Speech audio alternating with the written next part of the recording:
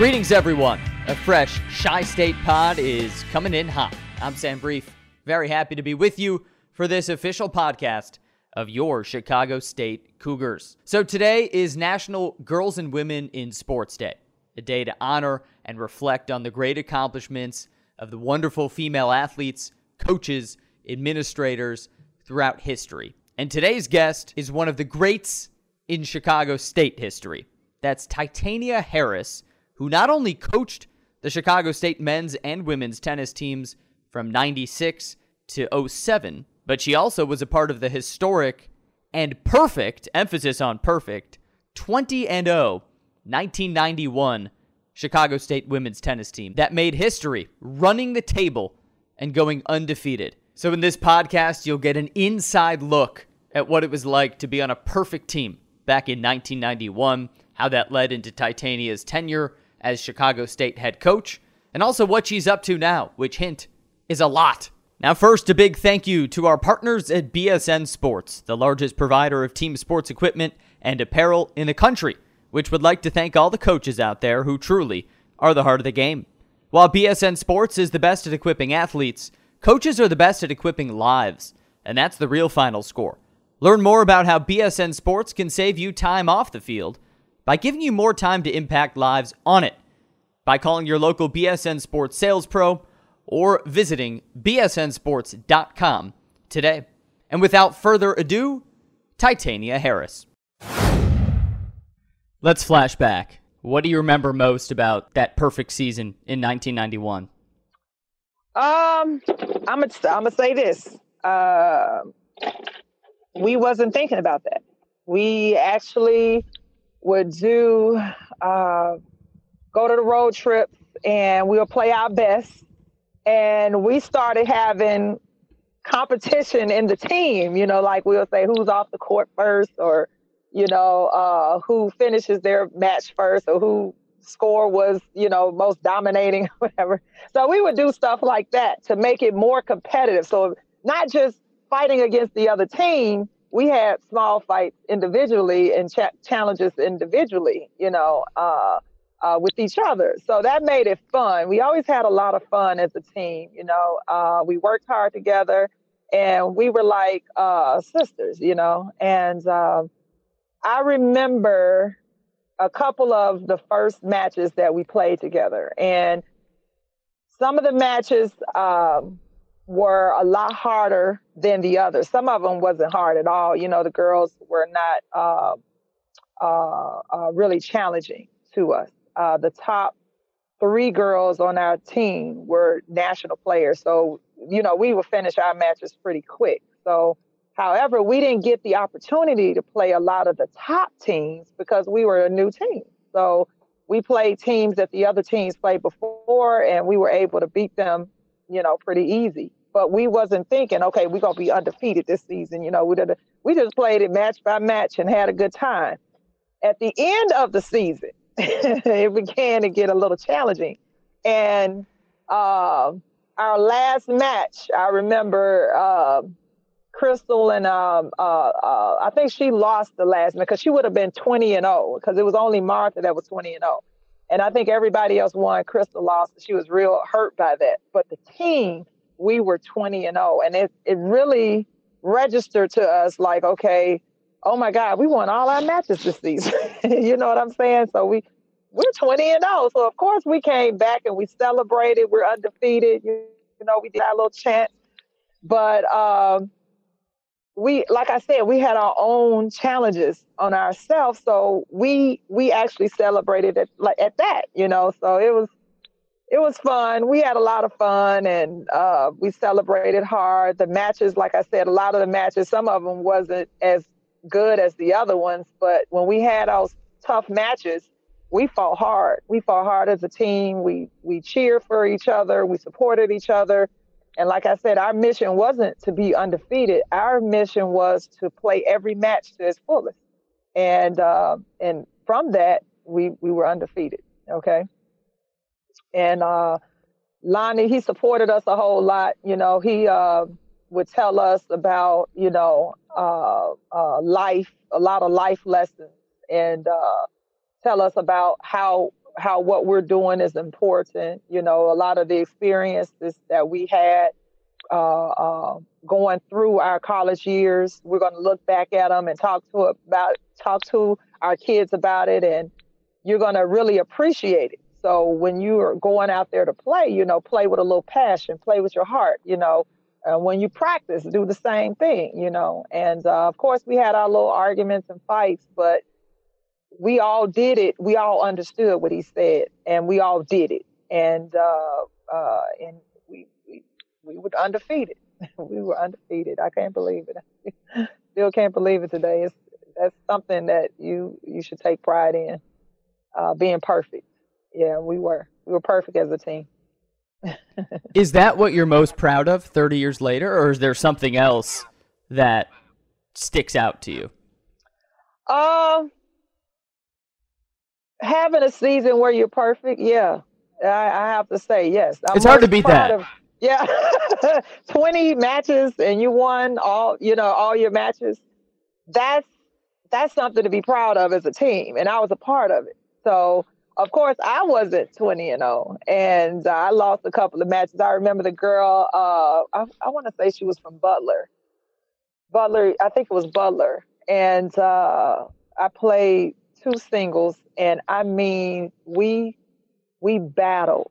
And I played her I want to say 2 or 3 times, and we battled the entire time we played.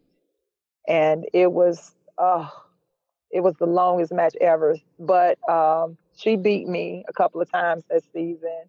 And I played another player. I wanted to say, I forget what team, and I lost that match. But I battled. I battled every single match. But I was a part of a team that was undefeated. And that I am proud of. I am proud to have participated with these ladies. We still see each other from time to time. Like when I coached at Chicago State, Martha Gates' younger brother played under me. And he was a very good player. And I still keep in touch with my other teammates. So even in life, you know, a lot of us have went on and have successful careers, and you know, and so we still contact each other today and say, hey, how you doing? Or blah, blah, blah, you know, how's the family? So we are still keeping in contact. So I will say the best part of that season was being with a team that understood and valued work ethic. They valued teamwork and each other. And that is something I am very proud of. And you're proud of the fact that you went undefeated, right? Yes. We undefeated. Yeah. Sing it from the mountaintops, Titania.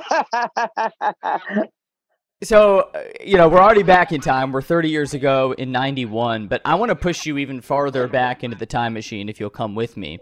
Mm-hmm. I just invented it, by the way. It's quite special. So, how'd you first get into tennis? My father is a tennis professional. My father is actually in the Hall of Fame in Tennessee. So he's a tennis instructor. He coached a lot of kids, even a couple of pro players. And he has this tennis court. It's called Epiphany Court Tennis Center. And he coached all of his kids to play college tennis. So, of course, I was a part of that growing up. My dad, he played, and he taught his kids, and he taught a lot of the kids in the community how to play tennis. And we all played. We all played tennis. My father had a real strict work ethic. You know, he believed in doing something over and over and over again until it becomes second nature. And I remember doing drills for hours. And a lot of pro players, when they actually practice, they'll work on something for hours, one thing, and until they perfect it. And so I understand now what he was doing, but when you're a kid, it's like brutal punishment. but he did that, and he's a It's like, very come on, good can we coach. switch it up a little bit? Right, exactly. So I want to do forehands and backhands. I don't want to just practice forehand. So, so he was a very strict coach. He's using a lot of tactics that he used back when I was growing up, and I see the kids and how they're screaming, and you're in the hot sun in Memphis, Tennessee, and you're running laps and for missing a forehand, and it's like, oh, please give me a break. But that's what builds character. It's what builds excellent skills. And it definitely builds mental toughness because you don't want to run if you miss. So you try your best not to miss. So, yeah, so that definitely, when you have a pressure situation in tennis and you have one shot to hit and that one forehand, you're used to that type of pressure. And so it becomes easy to you. So It's sort of similar. In practice, you're trying to make the shot so that you don't have to run. And then in a match, you're trying to make the shot because you really want to win the match. And the punishment in that situation is losing, which is even worse than running. Right, exactly. Because I did not like to lose. I did not like to lose. I was sometimes, if I lost the match, I would go in the bathroom and I'm hitting my head like, Only true athletes understand that. It's not crazy. You're rethinking. But I would hit my head. And I would hang sometimes. On what? On the sink? No, I would use my hand and I would be hitting my head, okay. and I'd be like, that was so stupid. How can you do that? You should have worked harder, you were, you have that moment, and then sometimes, I lost matches and I felt like, I won the match and it's like the match isn't over. You know what I'm saying? And that means you really played well, you just lost. So you don't feel as bad as the matches where you lost to somebody you knew you could have beat, So you have different emotions with different matches. And some matches like, okay, this girl's just better. Good match. And you can match. be content with that. Right. Right. You can sleep at night after that one. Right. It's just a big, like if you lose to Serena Williams, you're not going to be mad. Good job, girl. Man, I mean, yeah, if I could get a point against Serena, I'd be singing. Right. Same here. But they had players out there back then where they were really good. So those players, you just say good job, So, but yeah. So I know your dad clearly had a great impact on your tennis career. Coach Wooden, of course. Growing up, and maybe this is at Chicago State, but who was another tennis inspiration of yours as you got more and more into it? Wow, that's a good question. I want to say it was just my dad. I played because my dad played. And that's my hero, my dad. I love my dad, man. It was my dad. I played because I was representing the dream of my father. And my father made me love it. He took me to tournaments where it was called American Tennis Association. And I would go to those tournaments every year and it would be like a family. And it would be very fun. And, a lot of them played and their families played and I played. That's where I met most of my teammates. Dealing with those at the tournament. Like I played Crystal Embry at one of the tournaments, and that's where I met her. And Keisha Garcia, I met her at an ATA tournament, and her mom, and we became very good friends. And so I have to say, my father was my biggest inspiration. I can't say it was. I forget their name. It was two pro players. They were African American females. Oh my gosh, I went blank. I'm thinking about Serena and them so much, but it wasn't them. Oh gosh, I forget their name.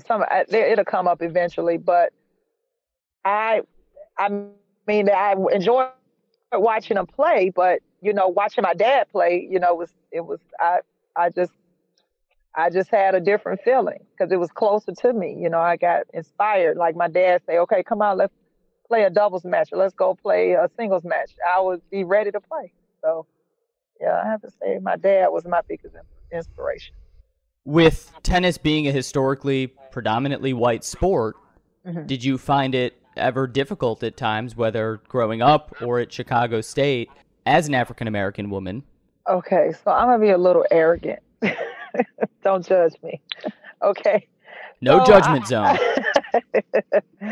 So I was a very pretty young girl. You know, I don't judge me now. But I was very, yeah. Yeah, you don't have I was a very pretty young lady, and I had a bubbly personality.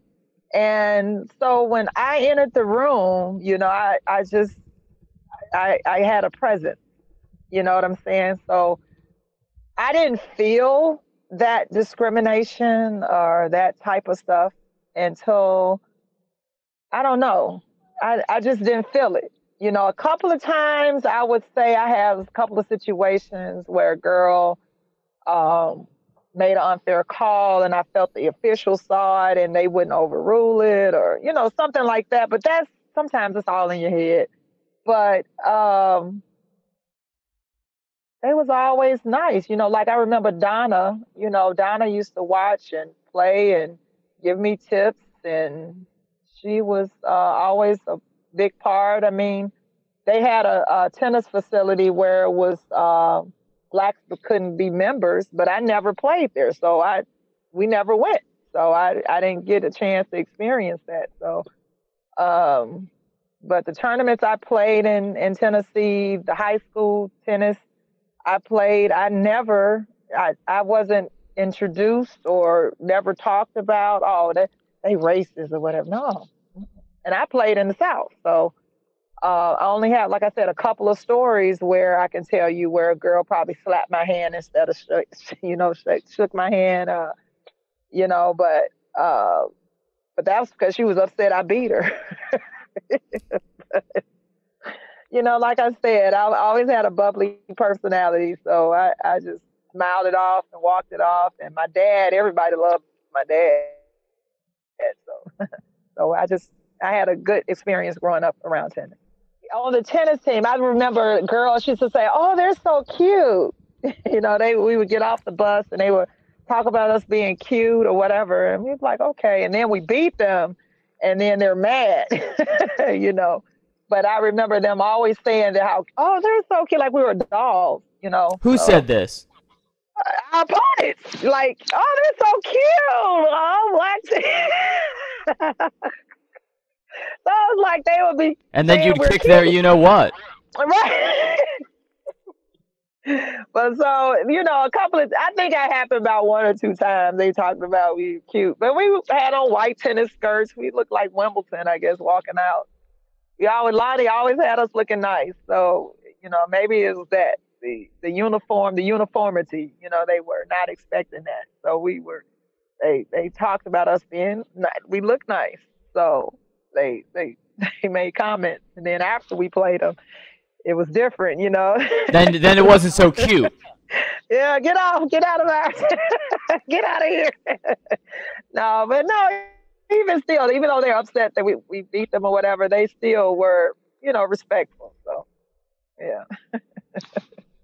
Yeah. If you had to describe the identity of that team in one word or in a phrase, what would you use? Of Chicago State, our team? Yep, the 91 team, yep. You said a phrase that would describe us. Winners never quit. I know all of them are going to be like, shut up. I thought you were going to say undefeated. Winners never quit. Mm-hmm. So why is that? Quit. We said it. That's our thing. We said. Mm-hmm. Winners never quit. And did that come from all of you, or did that come from Coach Wooden? Coach Wooden. So when you became Chicago State's head coach in '96, what was your style? I had the knowledge of the sport, but dealing with the team, I babied them too much. You know what I'm saying? I really babied them too much. I was like their mother, or their big sister. So that was something for me that I had to get used to.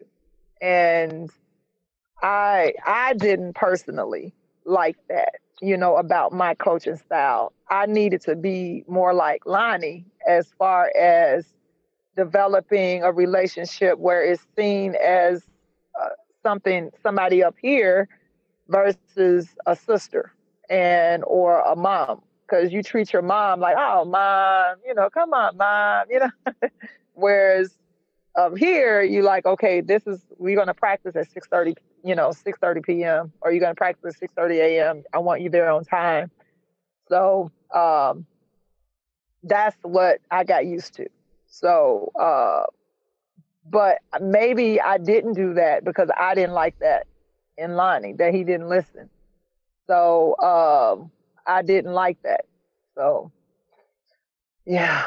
So I tried to change that coaching style, which made it worse for me. And I should have had more of his style. So, yeah, that was a lesson learned. I think I'll do a lot better as a college coach now because I learned that lesson. And you can't have the students so close to you, that was big, Right, there's a line that has to be drawn, is what I'm hearing. Yes, you have to have a certain type of professionalism, a certain type of understanding when a player come in.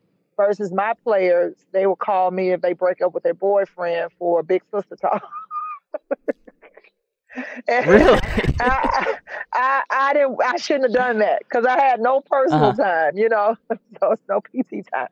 I was that type of coach. I was the best assistant coach ever, but the head coach, no. I needed to work on that. Even though I did it for 12 years and the kids love me, I still talk to my kids. They send me pictures of their families and thank you, coach. I couldn't have been here without you, stuff like that. But as far as the work I had to do to be that, I never got a break. Because I was the only coach of 2 teams, men and women. And I had that relationship or rapport with my players. And then some of them were able to separate and handle that type of relationship. Some of them could not. And the ones who could not, separated, it was hard. Yeah. So, yeah. You've left quite an impact on Chicago State between your years coaching, between that perfect season back in 91, now being removed from it all. What do you think your legacy at CSU is? My legacy was having some of the best players to walk through that school. I recruited some really good players. I was a good player at that school, and I recruited good players. They were not only top athletes, they were good in school. And that I left. A relationship with international students. The team that I left at Chicago State, which I didn't get credit for, actually won the conference, when I left. So I would say that me recruiting some really good athletes. I just couldn't get all of them there at the same time. But when it happened, they did a really good job. And they won. So I'm really happy and pleased about it. Titania, I appreciate you coming on, giving me your time, your passion. It's great to hear about all these awesome stories and what you're up to today. So thank you so much. You're welcome. Go Cougars! A big, big thank you to Titania Harris for her time, for her energy and passion. Emphasis on those last two, because if you listen to the pod, you know she's got a lot of it, and I appreciate her spicing things up on the Chi State pod. So I hope you have a wonderful rest of your week and month, Remember, it's Black History Month, so we've got more of our Chi State Pod Black History Month series coming up with a few exciting episodes on deck this week and next week. So stay tuned for that. And in the meantime, be healthy, be safe, and I will talk to you soon. I'm Sam Brief, signing off from Chicago. Adios.